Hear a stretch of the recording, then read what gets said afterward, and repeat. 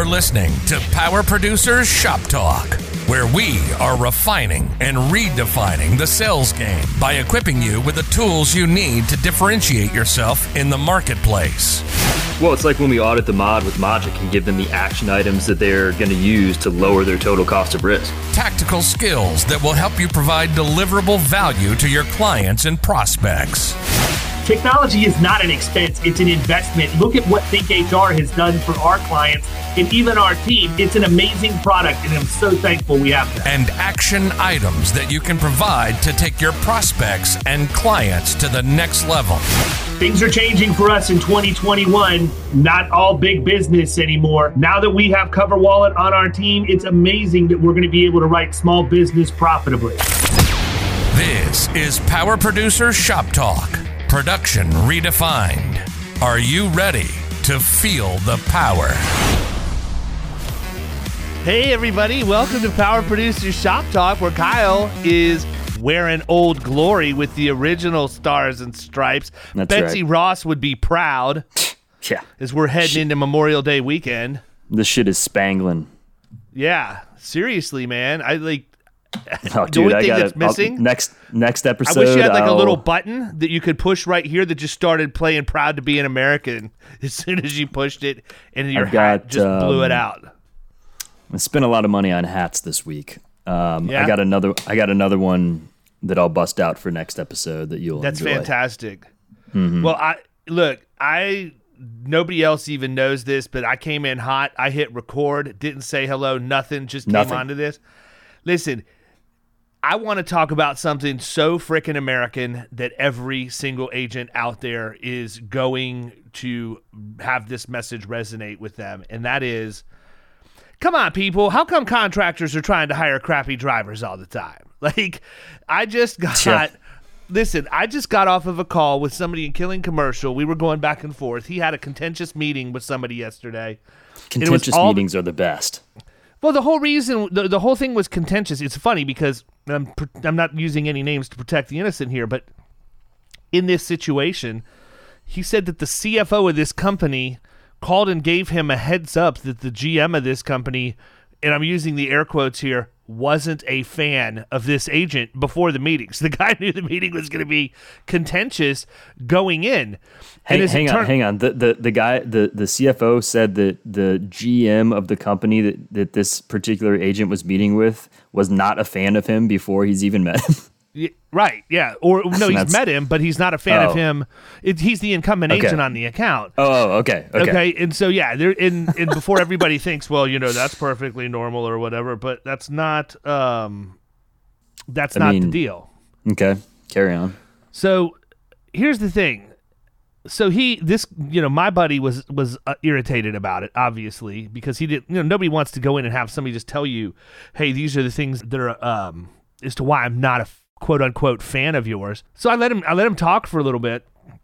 And honestly, hindsight's always 20/20 when you're in those situations. And thankfully, I haven't had to deal with a lot of irritated people over the course of my career. So I'm not always the best at diffusing that. In fact, I tend to probably get my back up. Yeah, I get my back up and go back at him more than anything else. And, I told him, I'm like, look, what's he complaining about? Well, he's telling us that he's, they're turning in drivers and we're not approving drivers. And he can't hire people because, the drivers can't get approved. And now he's losing business because his competition, these people can go right across the street and go to that company and they'll put them on their insurance policy, but you're not putting them on ours. So, my first thought was... Sure, their loss ratio is awesome. Yeah, my first thought process was, number one, I'm pretty sure that anybody and everybody that is looking for a job in the trades right now has a crappy driving record. That's just my theory, because the ones who don't are always getting hired. There's a reason why these people are looking for jobs. HVAC people are not growing on trees. Plumbers are not growing on trees. Auto body people are not growing on trees, right? But the people that are hitting the streets, they have issues around that. Mm-hmm. And so my next question was, what's the formal driving criteria that you have provided to this client so that they know who it is that they should be looking for? He's like, well, I probably need to do that. And I said, well, talk to your carrier, but I'll send you what I use at Florida Risk that I give to my clients so that they know. And I said, let's dial it back for a second. I said, because I really feel like I've gotten to the point in my career where I used to just get my back up and be willing to go right back at them. But after the 16th time of reading Never Split the Difference, I feel like it finally clicked with me. But I mean, I told him, I was like, what would Voss do in this situation? How would Chris Voss handle this? And I said, number one, the guy's irritated. So he wants you to hear what he's saying. So if you're not getting everything out, you need to mirror him a couple of times and let him just give you the rest of the story so that you get everything out on the table. Then you need to go back and you need to label him. So, if the guy says, well, we're not getting any drivers added to our policy, then you're going to say, not getting any drivers added? Yeah. That doesn't, and let him say, well, we turned in X number. 100 drivers last month? Whatever it is, let him keep talking. And then when he gets to the point where it makes sense, you need to let him know that what he's saying, and he's irritatedly, regurgitating, that you're actually hearing and listening to what he says. It sounds like you're irritated that drivers aren't getting added to your policy. It seems like this is a real point of contention for you. It feels like if we could get this fixed, that it would probably take a lot of stress off of your plate. And so you go down that road. And I told him, I said, I really don't think that the average person out there that runs one of these companies wants crappy drivers on their policy. They just want drivers. And they're frustrated because they're not finding people. And I said, I feel like if you go back and you provide the driver selection criteria that makes sense, that's going to fall in line with pretty much every carrier out there. Like, it's not like there's a big deviation from one to the other as far as what they'll take. And by the way, agents, go in and write in a Progressive policy for a crappy driver just so they can be employed might be the answer for your pocket, but it's not the best risk management decision for your client. There's a reason why you're paying $25,000 for a single driver on a single vehicle when you go to Progressive. There's no way your client's going to be profitable, and you probably just aided and abetted them on putting somebody who's not a safe driver on the road. God forbid they kill somebody. I hope you sleep well at night. Anyhow, right. But the truth is, I think the frustration comes in the fact that as agents, people aren't always doing a good job of setting their clients up for what they need to execute on their end. Meaning, if you just said, look, we can't have more than 6 points over 5 years or whatever it is, and you can't have more than one major violation over the course of 3 years or whatever it is. We've got the template, right? We have the template. By the way, if you want what our template is, email david@killingcommercial.com and I will send you a copy of the driver selection criteria template we use at Florida Risk. Why? Because I want everybody to have this. It'll make everybody's life so much easier if we have a unified message of this is what's acceptable and anything else isn't. But I want you to have that so you can see what it looks like. Because I think the real frustration is that this guy just doesn't even know who he can hire. And if you define that for them, it takes a lot of it off their plate. And when HR is setting up interviews and looking at applications and stuff, these are things that are easily remedied.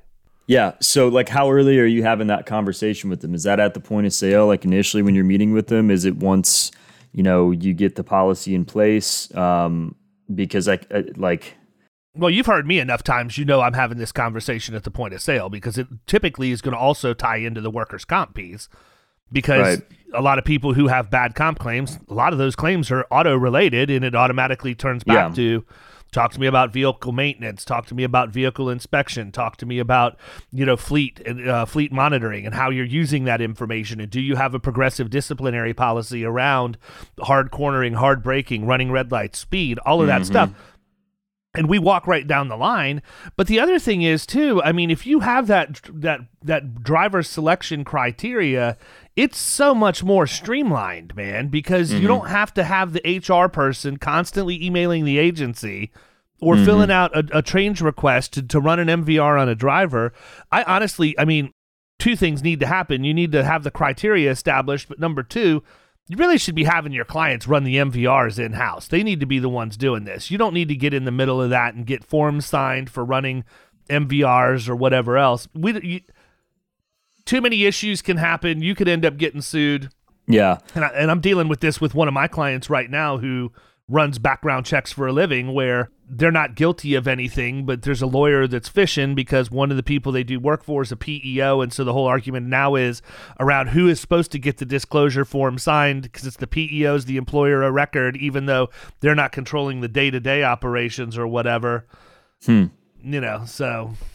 Interesting. Yeah, I think in this particular situation, it seems like the client was probably more frustrated with the fact that they're just having a hard time finding people. And then when they do find somebody that's like potentially going to work out, they're getting kicked on the MVR side. I mean, how many times do you get that call? I get it all the time. Oh, yeah. I mean, and some of the carriers that we use, like when I'm going to add a driver, I can run the MVR right then and there, which is great. But I understand that not everybody has that opportunity. So I think that, you know, if the client is of decent size, you're totally right. They should have some sort of MVR check capabilities on their end so that they don't have to deal with the frustration of reaching out to the agent, having them run it, see what the deal is. And like you said, there's some liability there. So what can people use to pull the MVRs? Is there like a site? I've never used it. Yeah, no, I mean, we had one for a while and I decided I didn't want to do it in-house anymore. It's like IIAX or one of those. There's But they can basically sign up and pay like, it's like a per record it's like pull, right? $7 a pull or whatever that your state charges. But yeah, no, they can pull it and they can know up front whether or not this person is going to be, they can get the disclosure form signed, they can keep it all part of their HR record, and they leave the agency out of it. Not that the agency's not wanting to help them and provide service to them, but at the end of the day, it's just a much smoother process for them. And even though they're spending the money to pull the MVR, they're saving the money in productivity and everything else. Sure. Are they allowed to, like, if they pull the MVR and it comes back with a bunch of hits on it and they're like, yeah, we can't hire you, and that person is like, well, what are you talking about? I want to see it. Is there any type of restrictions onto why they wouldn't be able to provide that to the potential employee? No, I mean this goes back their record. Yeah, so this goes back to like Fair Credit Reporting Act and some of that other stuff. I'm not as well versed on it as what I need to be, but I do know when you sign the release that it's one of those deals where you're able to request a copy of the report that was pulled. So they absolutely can. These people know. That's the problem, though. These guys know. These bad drivers. Some of them don't, though. Like I've had it happen. I've had it happen where they're like, it says that their license is suspended. They've got no idea. Yeah, but that's because they didn't pay a fine, or they didn't pay they didn't pay a red light ticket. They didn't pay their tolls. They didn't have insurance, or they didn't know if they've had insurance. Accidents, of course.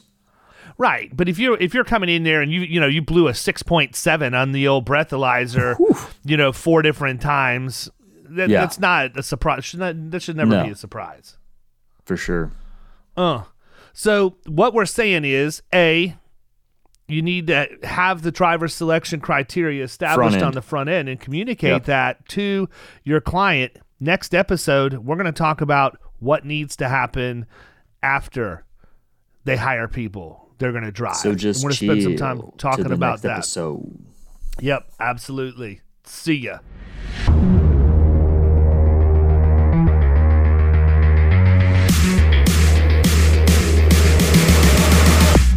You've been listening to Power Producers Shop Talk. You can follow us at the Power Producers Podcast on Facebook and Instagram. And if you want to take your game to the next level, check out our commercial insurance training course at killingcommercial.com or visit Amazon to pick up a copy of our international best-selling book, The Extra 2 Minutes.